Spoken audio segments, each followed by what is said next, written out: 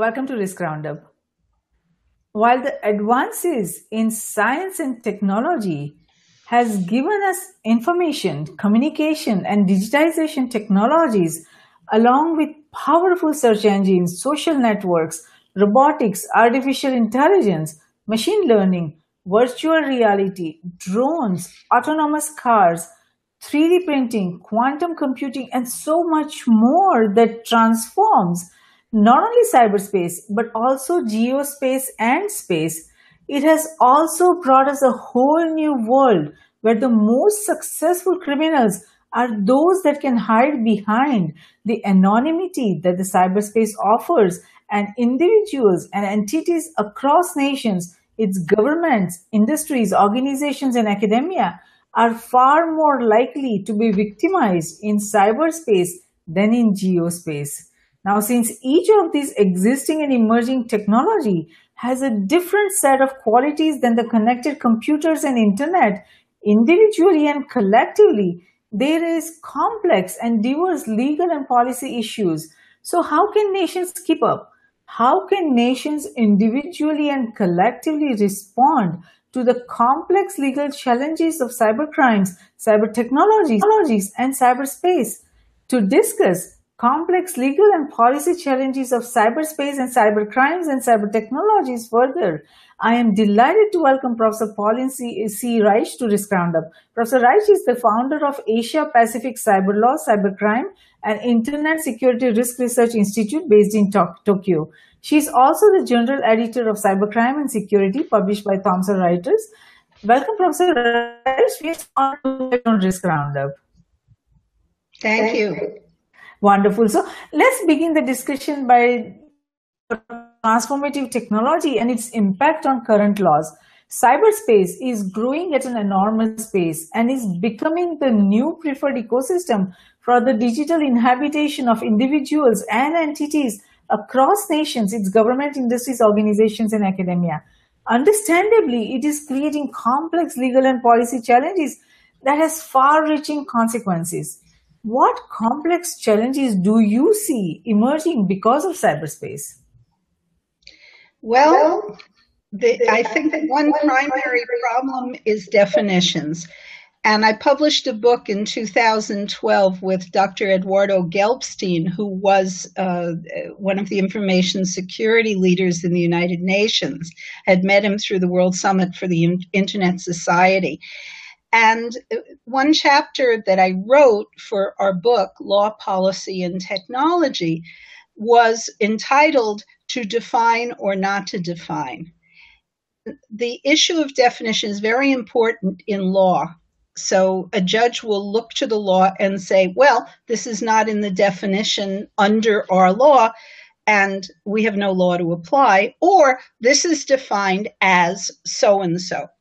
So the problem with the word cybersecurity is in a number of years before I wrote that book chapter, the Russians and the Americans sat down and they tried to look for common definitions and vocabulary. They were brought together by a group, an organization called the East-West Institute. And they couldn't even agree on the word cyber because they didn't have it in their vocabulary. And cyberspace, huh? So, when somebody says cybersecurity to me, my antenna go up and I say, well, are you talking to me about the tech aspect, or does it encompass cybercrime, which I do work with? But now there's also cybersecurity law and cybersecurity policy. And it's such a poorly defined, these are poorly defined terms. So we need to have an agreed upon lexicon or glossary to work from, and there isn't one. So yes. This is where we are. So if you say cybersecurity and I say cybersecurity, since my fields are law and policy to do with internet and technology, I may mean something entirely different, and then we have to spend a half an hour defining. Now, I did this when I worked on a book with two Japanese judges, and we had to define terms in English and see if the Japanese definition was similar. So lawyers and judges and people in legal and policy areas really need the definitions and need clarity. So that's a big problem. Yes, it is a problem, and you are absolutely right about it, because if you ask a lot of people in tech, you tell them cybersecurity, they would think it's information security. A lot of them think that cybersecurity is information security, but it is not. You and I both know that it's a very broad term, and it encompasses so many things. It includes network security, information security, data security, as well as all these emerging technologies that are coming from cyberspace. How those technologies are impacting the current models, the current systems, the current business model, governance models, and management models, how it changes the way we do things. All this is a part of cybersecurity. But we have to be on the same page, so to speak. Yes. So if you're talking in the context of one area, and I'm talking in the context of another area, we're not on the same page. And when this comes to national security types of cybersecurity and two nations talking to each other, it's very, very difficult. Yes. There's also let me interfere. Yeah. How do you define cybersecurity? I refuse to. No, I become very specific, and within the broad area of cybersecurity, as you said, there's information security, and I would say cybercrime is subsumed in the broader area. So it depends on what field you're coming from. Now, what concerns me is the need for interdisciplinary dialogues among law, policy, and technology communities. So the 2012 book had that definition.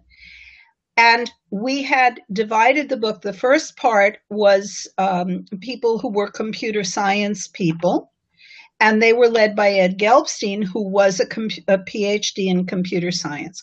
The second part was law and policy people, and I led that team. So we didn't exactly collaborate, but we harmonized. The trend I've been seeing recently, I've seen a couple of trends. One is in academia, they're in silos. So the tech people don't meet with the law people and don't integrate the law and policy into the tech field. Now, there's someone in New Zealand who is a computer science PhD who is heading a graduate program in cybersecurity, and they have a master's thesis requirement in which the student must write a thesis on a cybercrime topic. So that's a very good example of an interdisciplinary dialogue between law and tech, led by a tech person, but inclusive of law people. And I think it's an excellent model. Now, in the United States, we also have interdisciplinary models, but then we may have models that are solely tech, and they are called cybersecurity, and they're taught by computer scientists or tech people, and they don't necessarily treat the legal issues that later wind up in court when police investigations are challenged by the privacy community. Yes. So we need to dialogue, and I'm very concerned about the lack of collaboration among the disciplines. Another trend is smart cities. Yes. And we don't know if people will have privacy if the tech people are talking in isolation to other tech people and the law is not integrated. So these are some of the issues of collaboration that I think are really important. You're absolutely right, because the silo problem is not just for the cybersecurity industry. It is for each and every industry, or each and every critical security risk that we are seeing across nation. They all emerge from the fact that everything is being done in silo, and people are focusing only on their independent risks that are impacting them, and the interconnectedness and interdependencies that are a part of so many critical risks that are emerging and coming our way, that is not addressed. So it is a big problem, and cybersecurity is, like you said, there is a need for collaboration, cooperation, and that is one of the reasons why we launch Risk Roundup, so we can invite decision makers from across NGIA, from across disciplines, across sectors, and we have that collective dialogue, and we create that collective intelligence so that we can address the complex challenges that are coming our way, just like we are doing now. So having said that, when it comes to technology transformation in geospace, while contracts and transactions and the records in many ways are defining legal structures and systems, cyberspace is also evolving so much faster than the law's ability to handle the transformative changes brought on by the technology and its associated security challenges. So in your perspective, what does the introduction of any new transformative technology in cyberspace mean for cybersecurity, cyber law, and policy? Well, let me back up a little bit. One of the problems that I also see is that people who write legislation may not be that knowledgeable of the tech area. And the majority of people aren't. People in some countries don't have any training, and they're expected to draft law. Judges may not have training. In my area of law, judges may not have training. And I'm concerned about, who do we trust if we are non-techies and we're barraged with a lot of commercial hype? So we get solicitations from companies that say, we can handle all of your cybersecurity problems for your corporation or your organization. And the non-tech world doesn't know who to trust. And many of the commercial companies are promoting for financial gain, but they may not be the best product. So one thing I'd love to see is something like a Consumer Reports for cybersecurity, to guide the non-tech people to set up a kind of checklist. For example, when you go to buy a new car, you might go to Consumer Reports and compare different models.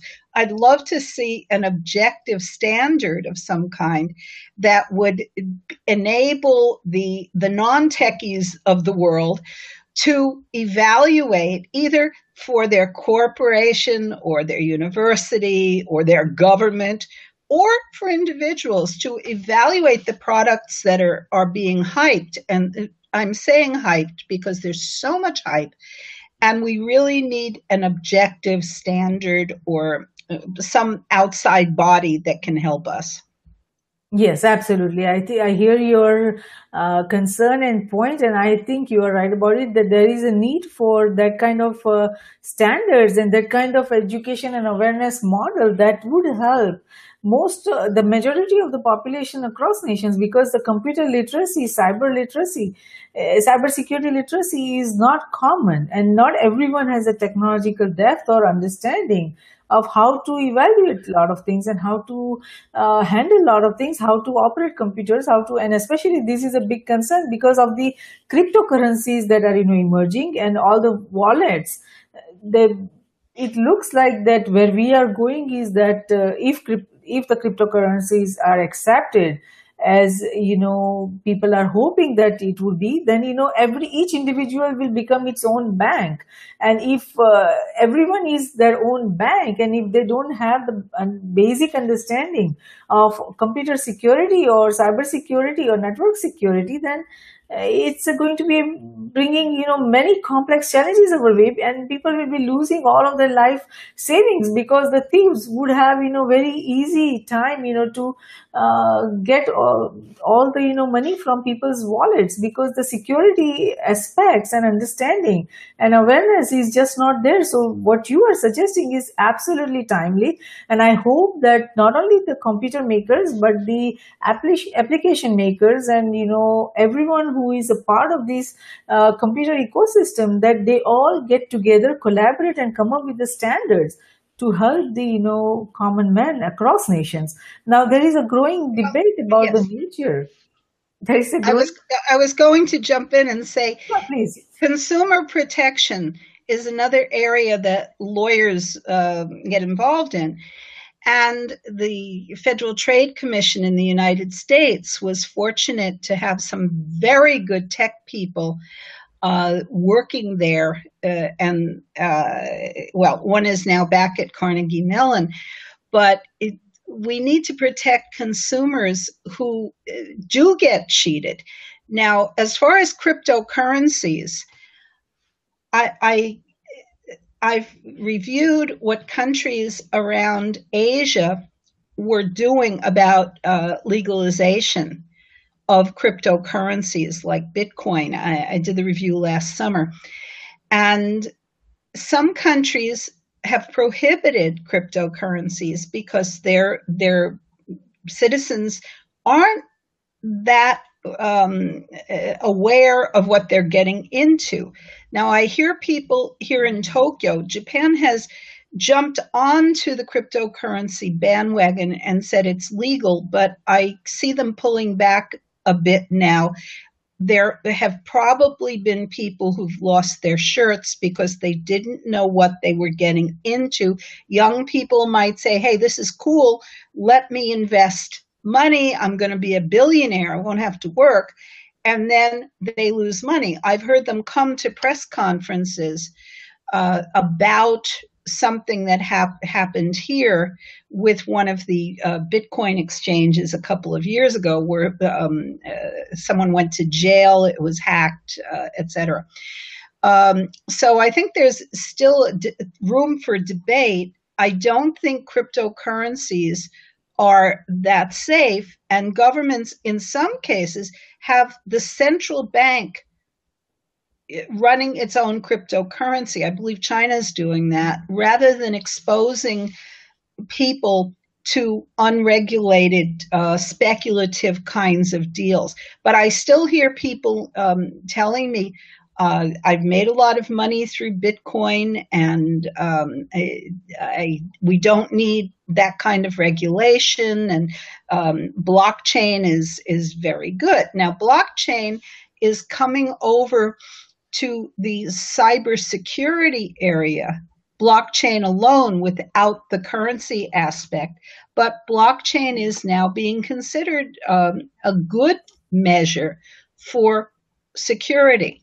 So we can maybe be more cautious. I think we should be more cautious in consumer protection of people who don't know what they're doing. And we may need to have more, not education, but maybe more regulation. Another area where people think technology is cool, but don't know what they're doing, is use of Wi-Fi. And people will go out to a public place and think they're secure because they don't know the security aspects of Wi-Fi. They use their mobile phones everywhere, and they don't realize you're using your credit card via Wi-Fi. Well, you could get hacked. Yes. So we need more public awareness in general, and then we need to have deeper training for the cybersecurity people who work in our countries. But there aren't enough. There's a shortage worldwide of trained cybersecurity experts. No country has enough people. So we need to have some basic skills And we need to be aware that it's cool, it's efficient, but you need to know what we call the dark side. Yes, very true. No, that we do need very structured training programs for not only the kids in elementary school, but also the senior citizens. I mean, Yes. each and every uh, generation needs this kind of training, because this digitalization and digital global age is here to stay. And without having that understanding, education, and awareness about the security aspect, a common man will lose so much more, and that is a big concern. Now, as we just talked about the cryptocurrency, and we talked about the blockchain, but there is also this growing debate about the nature of the influence of information communication and so many other technologies like artificial intelligence or quantum computing or virtual reality or CRISPR technology. That when we evaluate these, how do you see these emerging technologies shaping the legal and policy framework in not only United States, but also Japan, where you stay, and across every other nation? Yes. Well, technology is changing constantly. Today's internet may be totally different within 5 years from now, due to something like quantum computing, for example. Change is so constant. Indian IT people, because I go to India quite a bit too, Indian IT people whom I interviewed in September 2017 told me that their jobs are changing and disappearing, and they may not know the next round of technology. And these are young people with young families, and they're worried about what's happening next. Developed or more developed countries are in different stages too. We can't compare the United States and Israel with Cambodia and Laos, for example. Yes, I'm based in Japan, therefore I look at Japan, but the countries around this region are in very different stages of adoption of legislation to protect people using the technologies. The Philippines is one country that's been pretty good about adopting law, and they have a sophisticated public. So when they adopted a cybercrime law a few years ago, there was a constitutional challenge, and it held up the adoption of the law for several years because people felt there was a violation of the Constitution. Now, you may not have a well-developed constitutional background in some countries. I've been with Laos at the Council of Europe cybercrime meeting in Strasbourg, and they're new to this. I've been with Myanmar, been with Cambodia, and and Vietnam. Some countries are whizzing along. Thailand certainly has adopted a lot of technology and business, but they need to adopt more law too. And that law may be very different from the law in other countries, in democracies around this region and worldwide. Yes, very. Yeah, huge amounts of investment are needed to create new kinds of cybersecurity software, and we must engage in constant research. And the question is, who's going to fund it? Governments may not be willing to fund it, and yet there may be companies that are very making a lot of money that could be providing research funding and are not. Yes, I mean, that is a very fair point that you made, and that is a cause of concern that without proper and effective funding, how will nations protect its citizen effectively, because we see that these issues involving intellectual property rights and privacy and cyber victimization or fraud and deception, it's not like it's happening only once, every other year. It's happening almost every day. So Constant. that is a big concern, that how to protect citizens. So how do we protect citizens? How should nations protect citizens? Well, on May 20th this year, there was an article in my hometown paper, the New York Times, entitled "Banks Adopt Military-Style Tactics to Fight Cybercrime," Yes. because the loss to financial institutions and economies is huge, and it's projected to be even greater. So I brought along some statistics today that I thought would support what you just said. The February 2018 Accenture and Ponemon Institute report, The Cost of Cybercrime Study, indicates that cyber attacks cost financial services firms more to address than any other industry, and the rate of breaches has tripled over the past 5 years. The costliest types of attacks for banks and insurers are denial of services, phishing, social engineering, and malicious insiders. That is, people working within your organization who may commit cyber crimes. And we've seen quite a bit of that. The same report indicated that the average cost of cybercrime for financial services companies globally has increased by over 40% over the past 3 years, from $12.07 million per firm in 2014 to $18.28 million in 2017, significantly higher than any cost for other types of cybercrime. Than other costs. I'm going to have to say that again. Sorry. The same report indicated that the average cost of cybercrime for financial services companies globally has increased by over 40% over the past 3 years, from $12.07 million per firm in 2014 to $18.28 million in 2017. That's significantly higher than the average cost of $11.7 million per firm across all industries that they studied. So Yes. Financial institutions, we know, have always been affected very much by cybercrime. And True, but see, the financial institutions have a lot of funding, a lot of resources to, divert towards security. But what about other industries? What about small businesses? What about individuals? That's where we have a big challenge.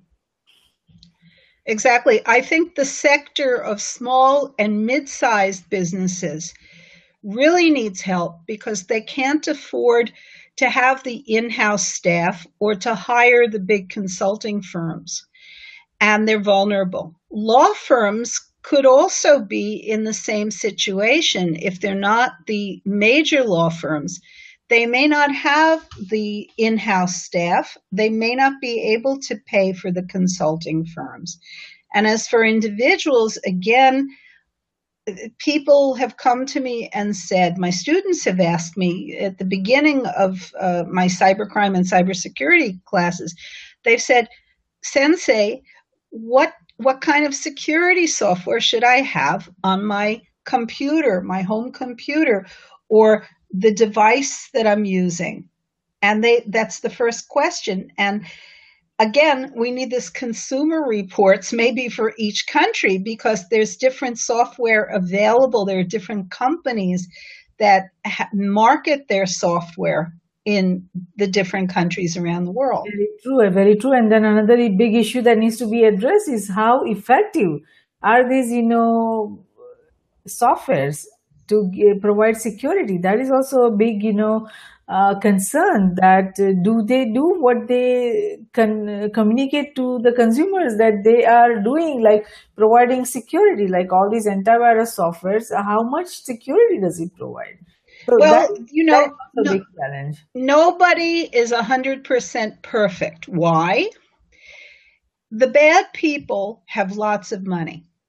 It's a big industry because they make an awful lot of money from cybercrime. One statistic, I believe it was from the Center for Strategic and International Studies, February 2018 report, I think it was February, said that cybercrime amounted to $600 billion last year. And in other years, they've said that cybercrime produces more income than drug trafficking worldwide. It's more serious. So the bad guys have, and I don't know how many women are in the field, but I don't know anyone who's doing this. But the bad guys have lots of money. And the good guys, and I'm on the good guy side. When I look at the police, I did training for the Interpol Cybercrime Division in Singapore in September. And the police from developing countries in ASEAN came to the program and said, we need new technology. We need training. And the governments cannot or won't pay for their training. I was in India about 5 or 6 years ago. A number of police stations in Goa. Why? I was hacked. And I met with the police detective and the superintendent of police in Goa. And that was really interesting. They barely had a computer in the police station. Now, the Indians are complaining to me that the police have training available and don't want to go. And my answer is, well, if you create an elite group within the police, within a country, and you pay them well and honor them in some way, make them an elite group, they may be more motivated to acquire the latest knowledge and training. Yes, very true. That is necessary across nations, not just in India, but in each and every country. This is required because without that digital expertise or security expertise, there are no crimes that could be probably solved in the coming years, not only today, but also in the coming tomorrow. People will, these detectives or policies, they won't be able to solve much of the crimes without having that expertise. So that is very necessary. Now, let's talk about robotics because it's shaping to be the next transformative technology of our time and is going to blur the line between the man and machine and is already has started raising very complex challenges for law and policy. Do you think that courts are capable today to manage the complex challenges the robotics is bringing to law? Well, there are pros and cons. Just like there are pros and cons to cryptocurrency, there are pros and cons to what robots can do for human beings.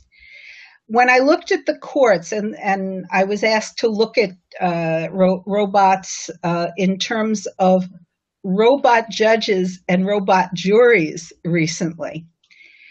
And I think that the robotics could be very, very helpful where there are huge caseloads and very routine kinds of cases. I was thinking traffic violations could possibly be dealt with because they're pretty routine.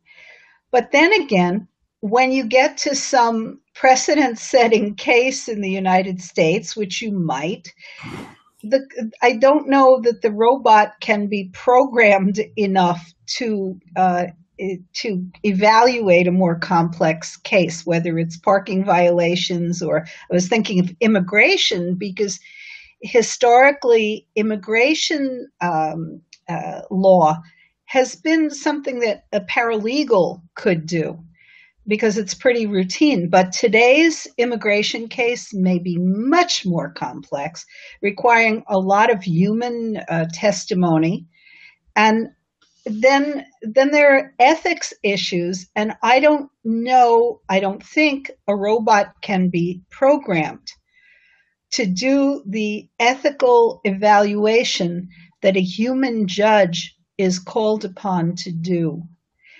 And so you might be able to use the robotic judge for very routine kinds of things. I'm thinking of small claims cases where it's handled in a 1-hour session usually by a human being, so it's not awfully complex. There are patterns to small claims cases, I think.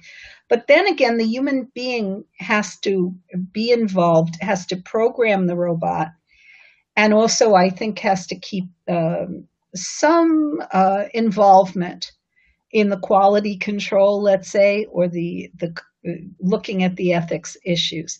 Yes. Yes.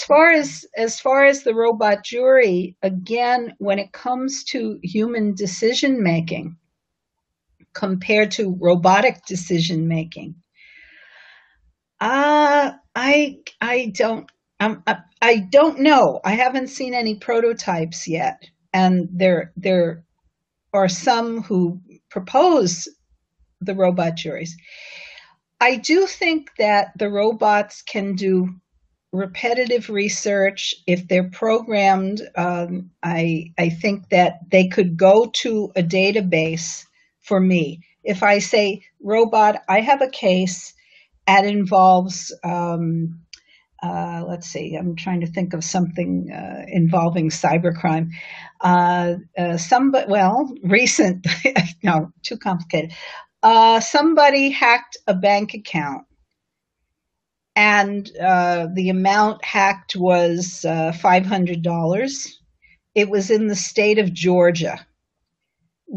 Is there a law about hacking a bank account online in the state of Georgia? Do they have law? That's something I could entrust to a robot, perhaps, if the robot can go into a database for me.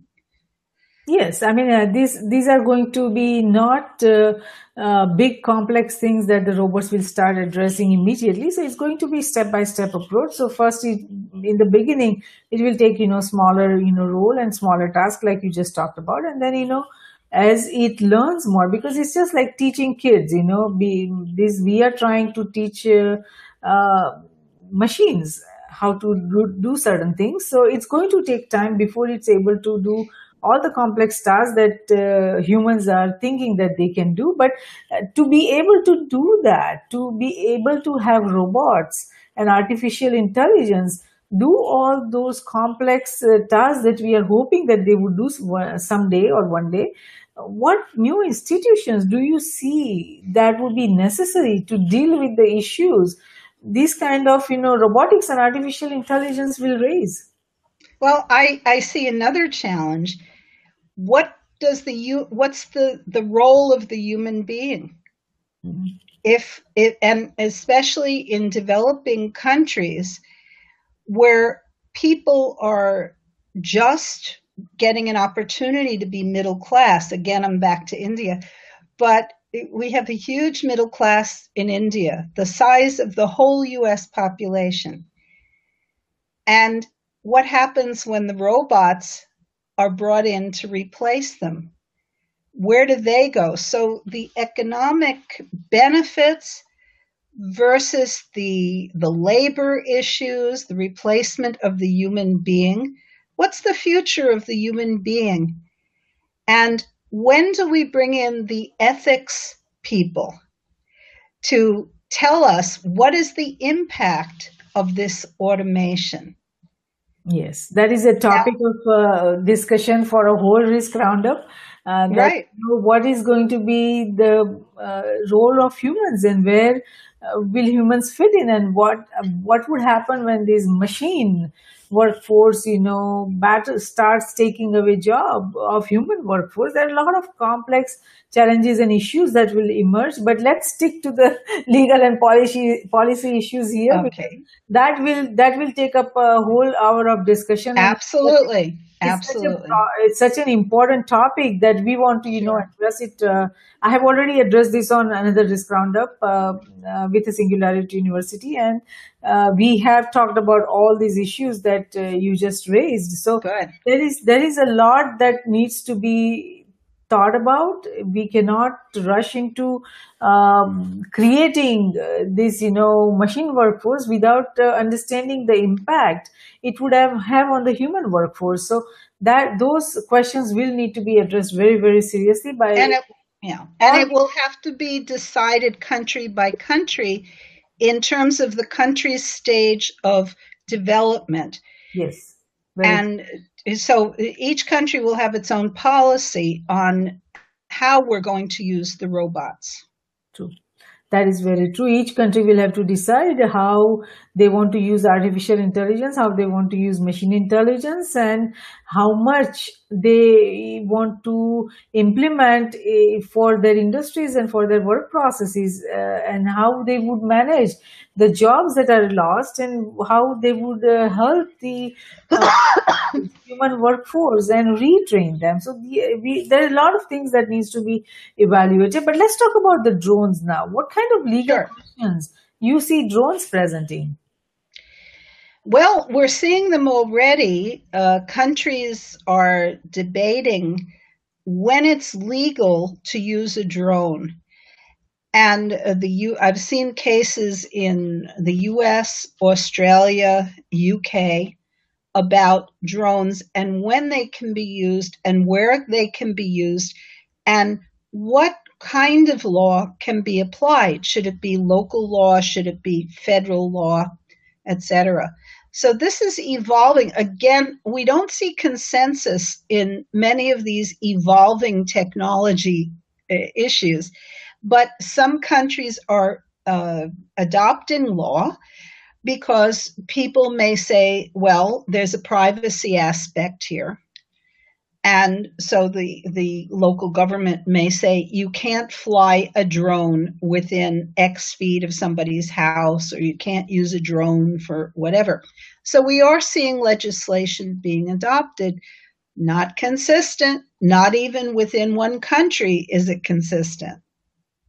I see. I see. No, that is where the complex challenges are. That each and every country is addressing all these emerging technology and its impact on law and policy in a silo manner, like you just said in the beginning. So that is a concern, and we will have to collaborate, cooperate, and come up with a unified, legal and law and legal aspects of all these emerging technologies, and come up with global policies. So let's hope that the nations go there. But do you see these existing and emerging technology, irrespective from whichever technology we are talking about in cyberspace, geospace, and space, do you see that it will trigger the breakdown in the rule of law in the coming years?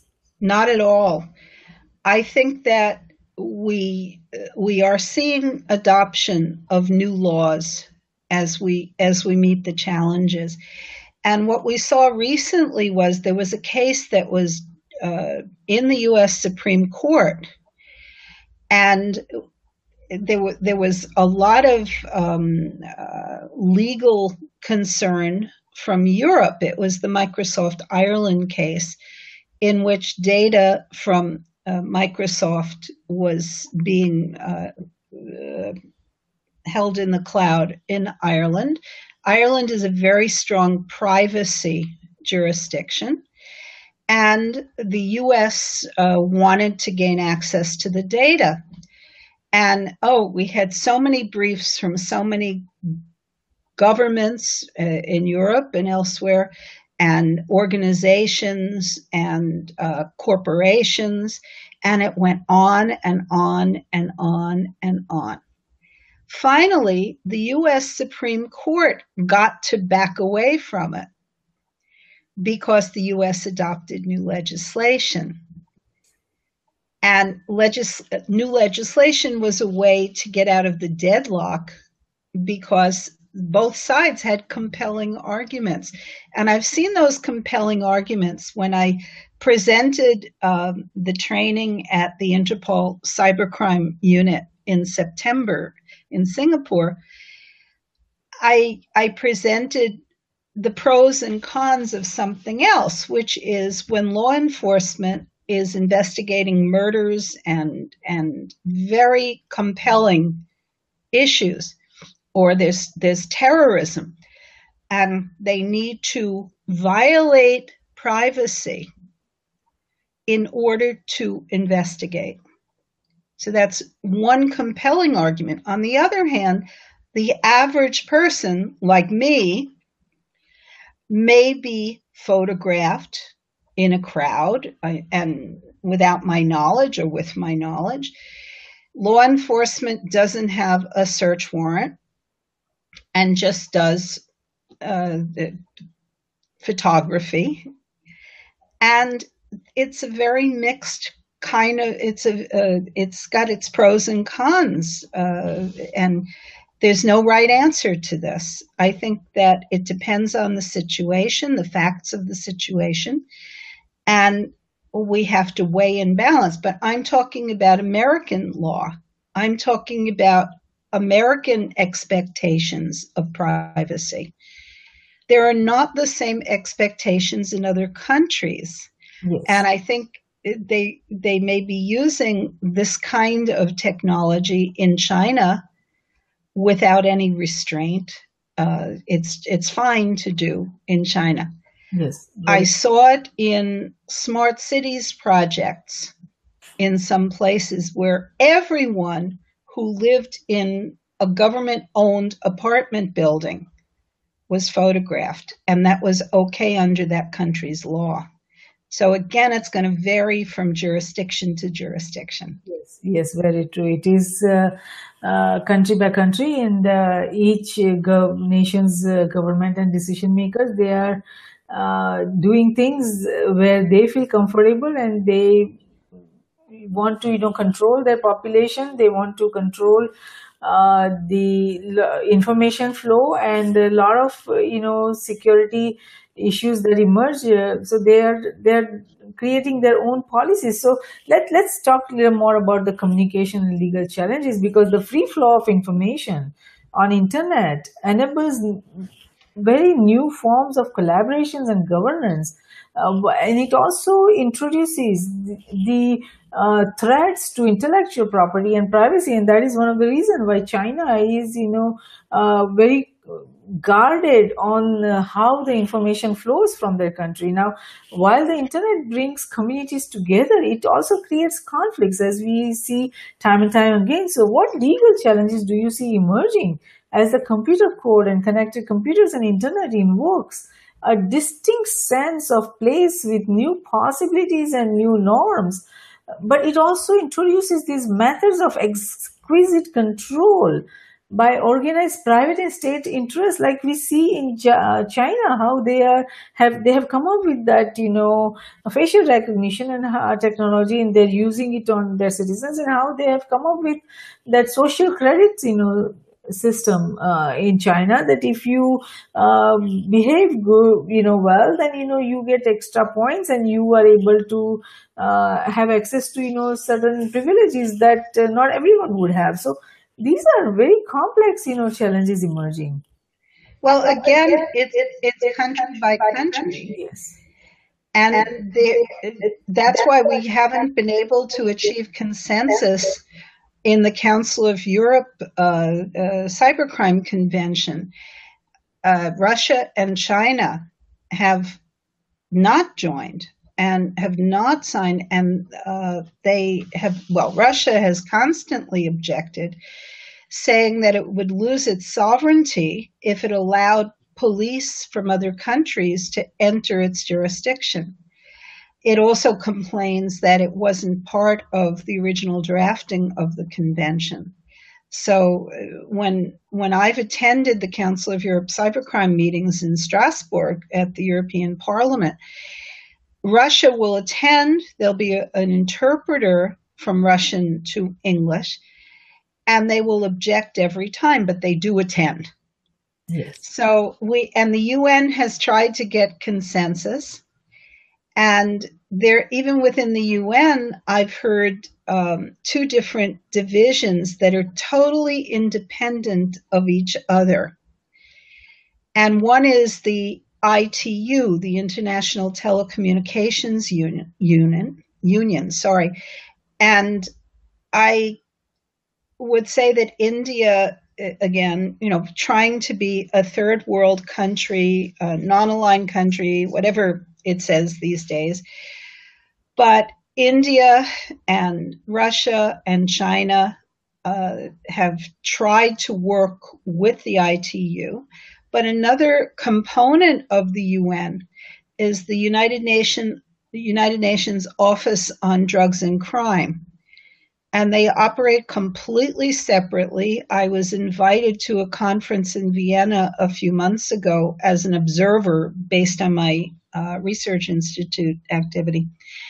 And when I tried to talk to them about any evolution within the UN of any consensus or they've been attempting to have a global treaty. And they said, well, ITU is a separate unit of the United Nations. And so the Office on Drugs and Crime is solely looking at cybercrime. And that's one component of the big picture.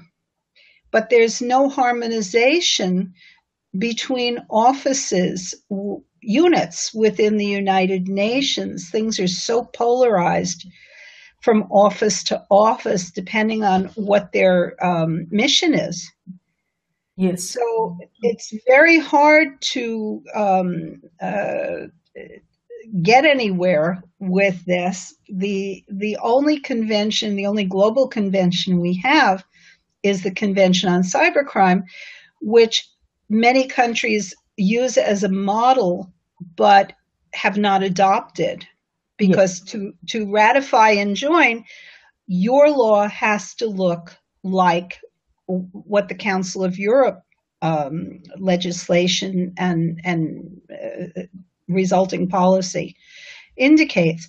And some countries have ratified with exceptions and said, no, we don't agree with these components, but we're going to ratify.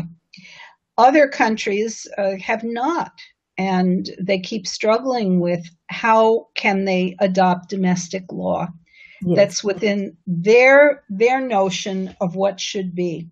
Yes, very true, very true. And now we also see that this free speech to fake profiles in cyberspace, they create very complex challenges. So how do you see courts handling these complex issues emerging because of these cyber crimes and that we see because of the free speech and the fake profiles?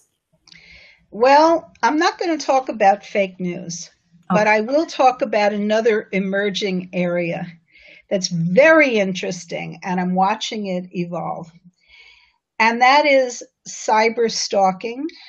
And there's a new area of cyber stalking, and I'm seeing an activist group of lawyers in the United States talking about, how can I express it? How can I explain it? Strangers will post false information about a victim.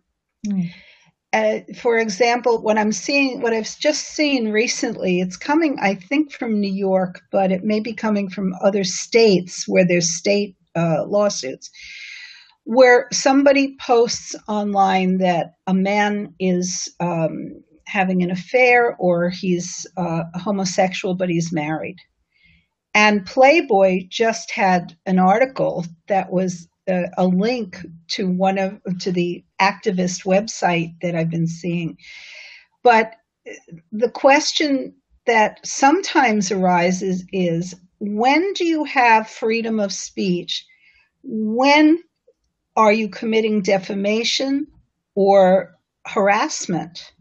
So sometimes there could be a fine line between a disgruntled former date. I think I saw a case where somebody had gone out on a date and the other person didn't want to date them again, and all of a sudden something was posted, I don't know if it was on Facebook or where, saying this woman is looking for sexual contact, and the same was done to a homosexual, and he was a married man who was a homosexual, and people were being told that he was homosexual, told that he was looking for activity, and it ruined his life. So when is it freedom of speech? And it's a fine line, and I'm a little concerned about the First Amendment issues that may arise. I haven't seen the defenses. I haven't seen the cases yet. I haven't had the time, but I think this is a fine line problem that we may see. Yes, it is. So how do you think we should regulate these kind of digital information exchanges? Well, in looking at the evolution of the Cybercrime Convention, what I saw in some European countries was that they took existing law and they said it could be applied online. So if I don't have the right to defame another person in a newspaper, I shouldn't be able to do that illegal act online. Very true. So do you see these regulations of digital interactions and connectivity keeping up? Because right now it's open land for everyone. Anybody can put anything on internet without having to worry about consequences. Well, I don't know. I don't know about that. I'm also interested in seeing the evolution of something Facebook was doing, because they were hiring people to look at the communications on Facebook and maybe to take down. Now, I saw something on LinkedIn recently. There's a person that I know who is definitely not telling the truth, someone I know. And LinkedIn apparently took it down, and I was very glad. I don't know how they determine who is legitimate and who is not. And I have seen hacks of LinkedIn over the years, and I have seen people that I suspect may be hackers who are not legitimate. I've seen the same things on Facebook where I'm sent somebody's information, and I immediately, my radar go up and I say, wait a minute, this doesn't seem right. And what we've seen, actually, what's been identified is that people are using other people's photos and fake biographies to make contact with others. So I'm pretty cautious about who gets into my network.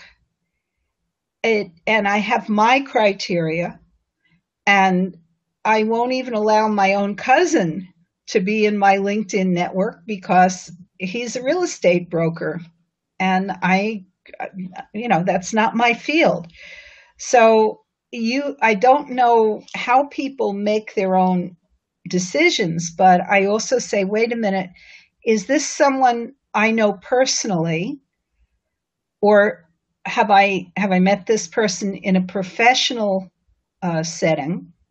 And how many of the people that I know are in this person's network? But I've seen people who just do not exercise caution, and I've told people LinkedIn is not the same as Facebook. Yes. Secondly, I've said Facebook is a place that's read by other people. It's not just your private circle. So we've seen instances in which lawyers in insurance cases have gotten evidence against a plaintiff In other words, somebody says, I was injured at work. I'm disabled and I'm suing the employer. And then they post to Facebook, I went skiing last week and had a great time, but meanwhile they're going to the insurance company's office on crutches with fake medical documentation. Yes. So lawyers can use what you post on Facebook, even though Facebook is for social purposes and LinkedIn is for professional purposes. Again, the law can step in. Yes. Yes, very true. Now, let's talk about the cyberspace regulations. It seems like there's a growing number of people who feel whether cyberspace should be regulated at all. Do you see that law is no longer the most appropriate mode of digital regulation? And do you think that we should rely instead on blockchain-based agreements and smart contracts to protect individuals and entities' rights online? Because there's a very intense debate going on between this technology people that let's just self-regulate internet. Let's not have governments interfere with the regulation. What do you think we should be doing? I think there's a place for the technology and for the law and regulation. Why? The challenges are evolving, and no technology is 100% safe.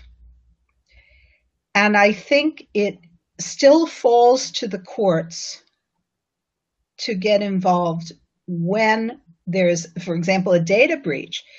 Huge companies have all kinds of software in place.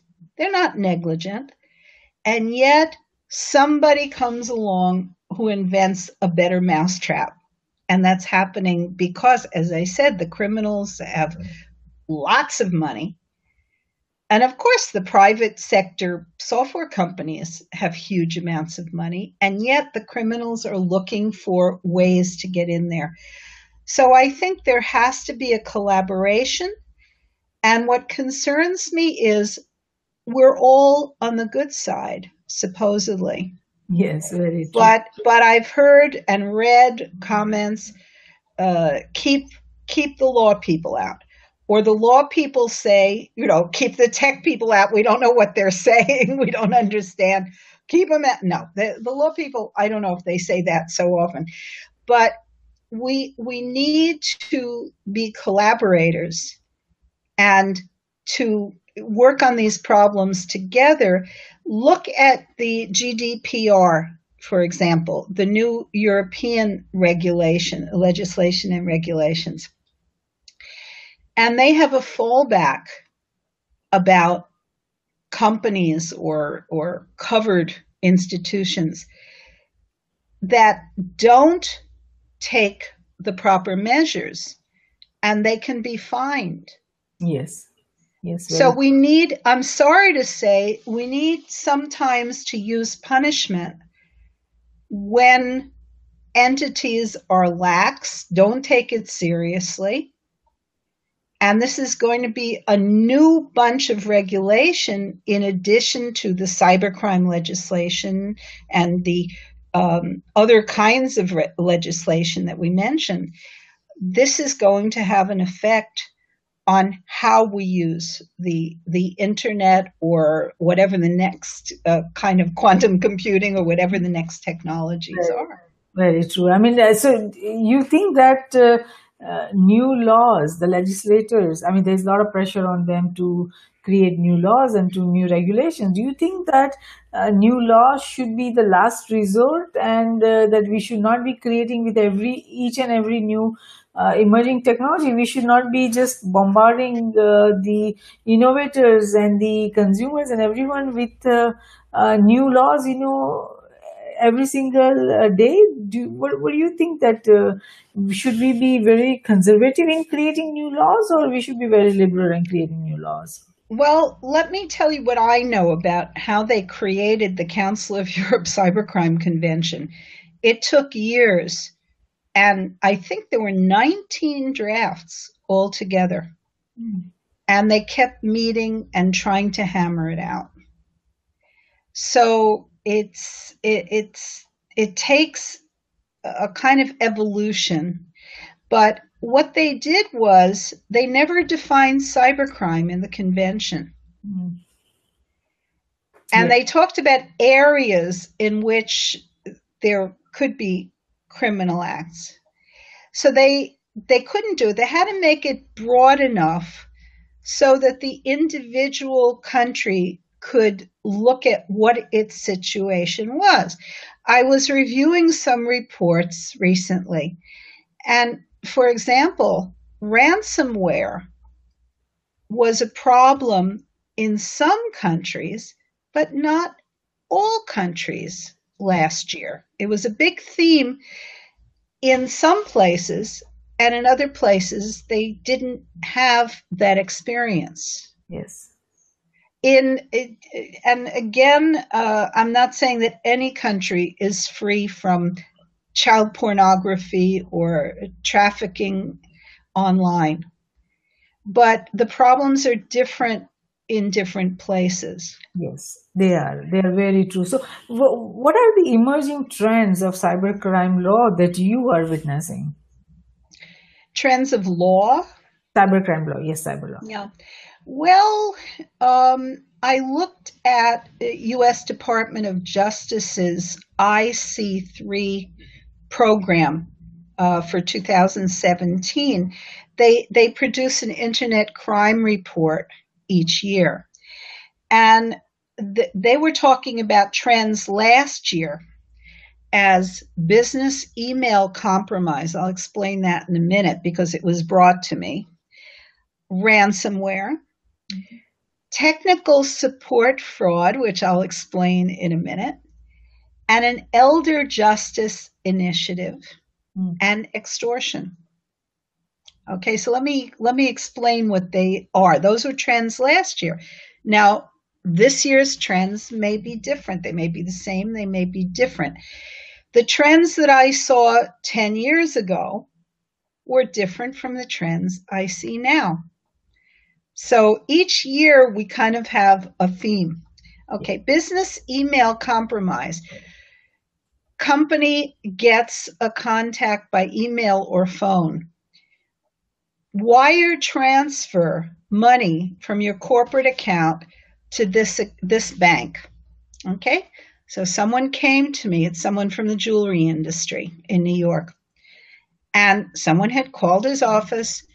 Fortunately, he's a very how can I say it nicely? He's very tight-fisted and doesn't let his staff touch any money.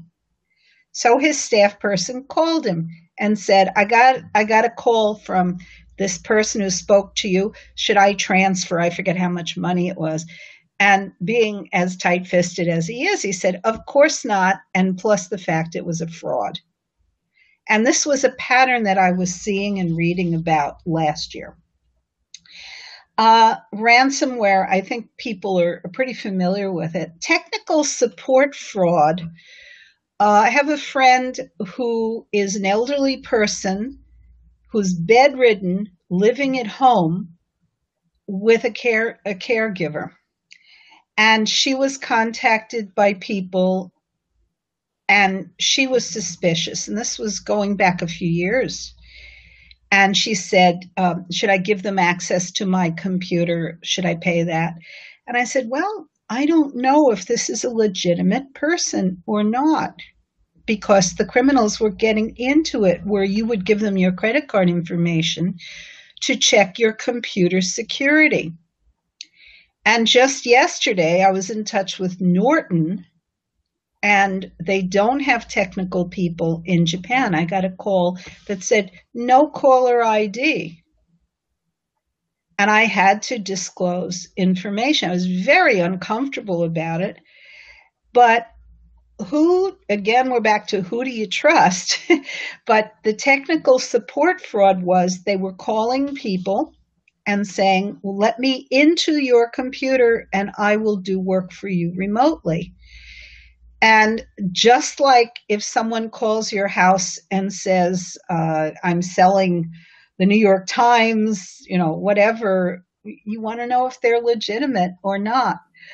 The Elder Justice Initiative is great because seniors are vulnerable.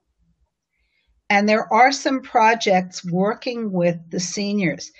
But I've seen elderly lawyers. I know someone, a brilliant man, who teaches at 2 law schools in the Washington, D.C. area, who didn't know how to check his own email. And I introduced him to YouTube a couple of years ago, and he was so thrilled to be able to watch C-SPAN. He didn't know that he could watch it online, or he could see press conferences, and he was so thrilled.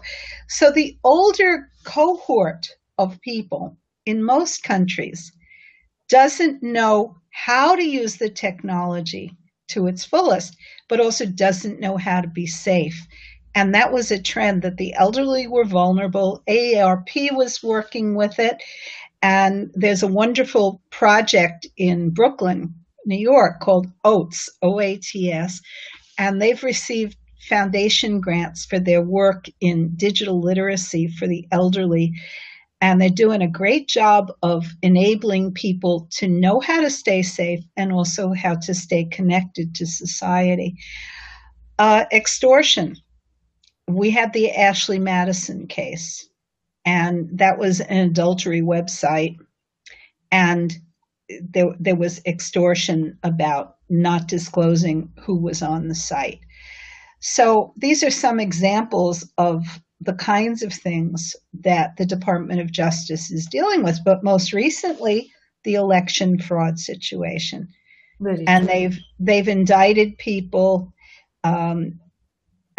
people in Russia, from Russia.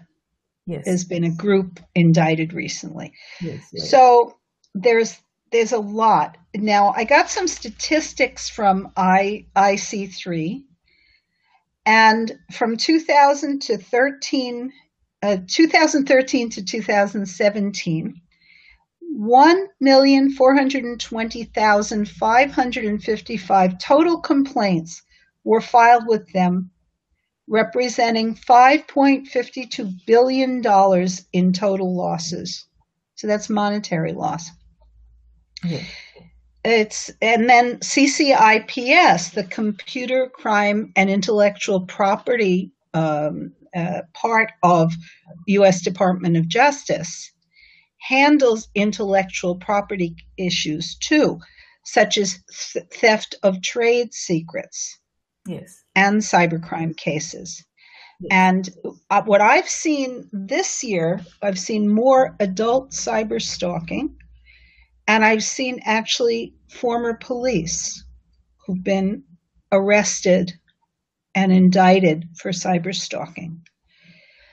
So it's the use and abuse yes. of the technology is being picked up by U.S. Department of Justice. Yes.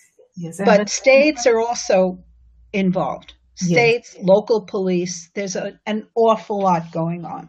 Yes, very true. And when the people in power, abuse their power and they do the cyber stalking, then it's a cause of great concern, because then who to turn to for protection? So now this is such a broad topic, and there are so many different variables and aspects of cybercrime and cyber policy and cyber law that needs to be addressed. But we are way past 1 hour. And I'm sorry. No, there is this topic is so interesting, and there's so much to talk about. So I think this is the last question. Sure. We will, address the rest of the points, in the coming episodes. But what would you like to tell our global viewers and listeners as to the your initiatives, your books, and the projects that you're working on? Okay. Well, I'm continuing as general editor of the 3-volume, 3,000-page law treatise, Cybercrime and Security. And there's just so much going on. There's so much policy and legislation. There are so many cases to follow. in countries all over the world. I'm currently editing the update of the China chapter. We're also trying to produce, and I hope we will, trying to produce work on cybersecurity insurance. This is an evolving field in not all countries, but some countries. So we're working on that, and there are contributing authors who are lawyers and sometimes judges and professors from all over. So it's very exciting. It's continuing. Wow. And I'm also I'm working on other projects, consulting with. I've been asked by lawyers to help them with better digital literacy. So I'm working on something to help them. For example, what do you do with digital evidence when it's allowed in a jurisdiction? So how does the average bright lawyer deal with submitting digital evidence to a judge? Yes. Very true. Wonderful. No, these are good initiatives. So thank you so much, Professor Rice, Thank you. For participating in Risk Roundup today. We appreciate your thoughtful insight on complex legal challenges of cybercrimes, and our global viewers and listeners will benefit tremendously from the information you shared today. And we thank you for helping Risk Group raise awareness of this critical topic. Thank you very much. Wonderful. So there is a need for stringent laws that can provide unbreakable security to nations' information in cyberspace, geospace, and space. Risk Group Cybersecurity, Geosecurity, and Space Security Risk Research Centers are created to identify, evaluate, and manage the risk facing NGIOA and CGS, that means nations, its government, industries, organizations, and academia in cyberspace, geospace, and space. We at Risk Group believe that risk management, security, and peace walk together hand in hand. Though security is related to management of threats and peace to the management of conflict, risk management is related to management of security vulnerabilities as well as management of conflict. And it is not possible to conceive any one of the three without the existence of the other two.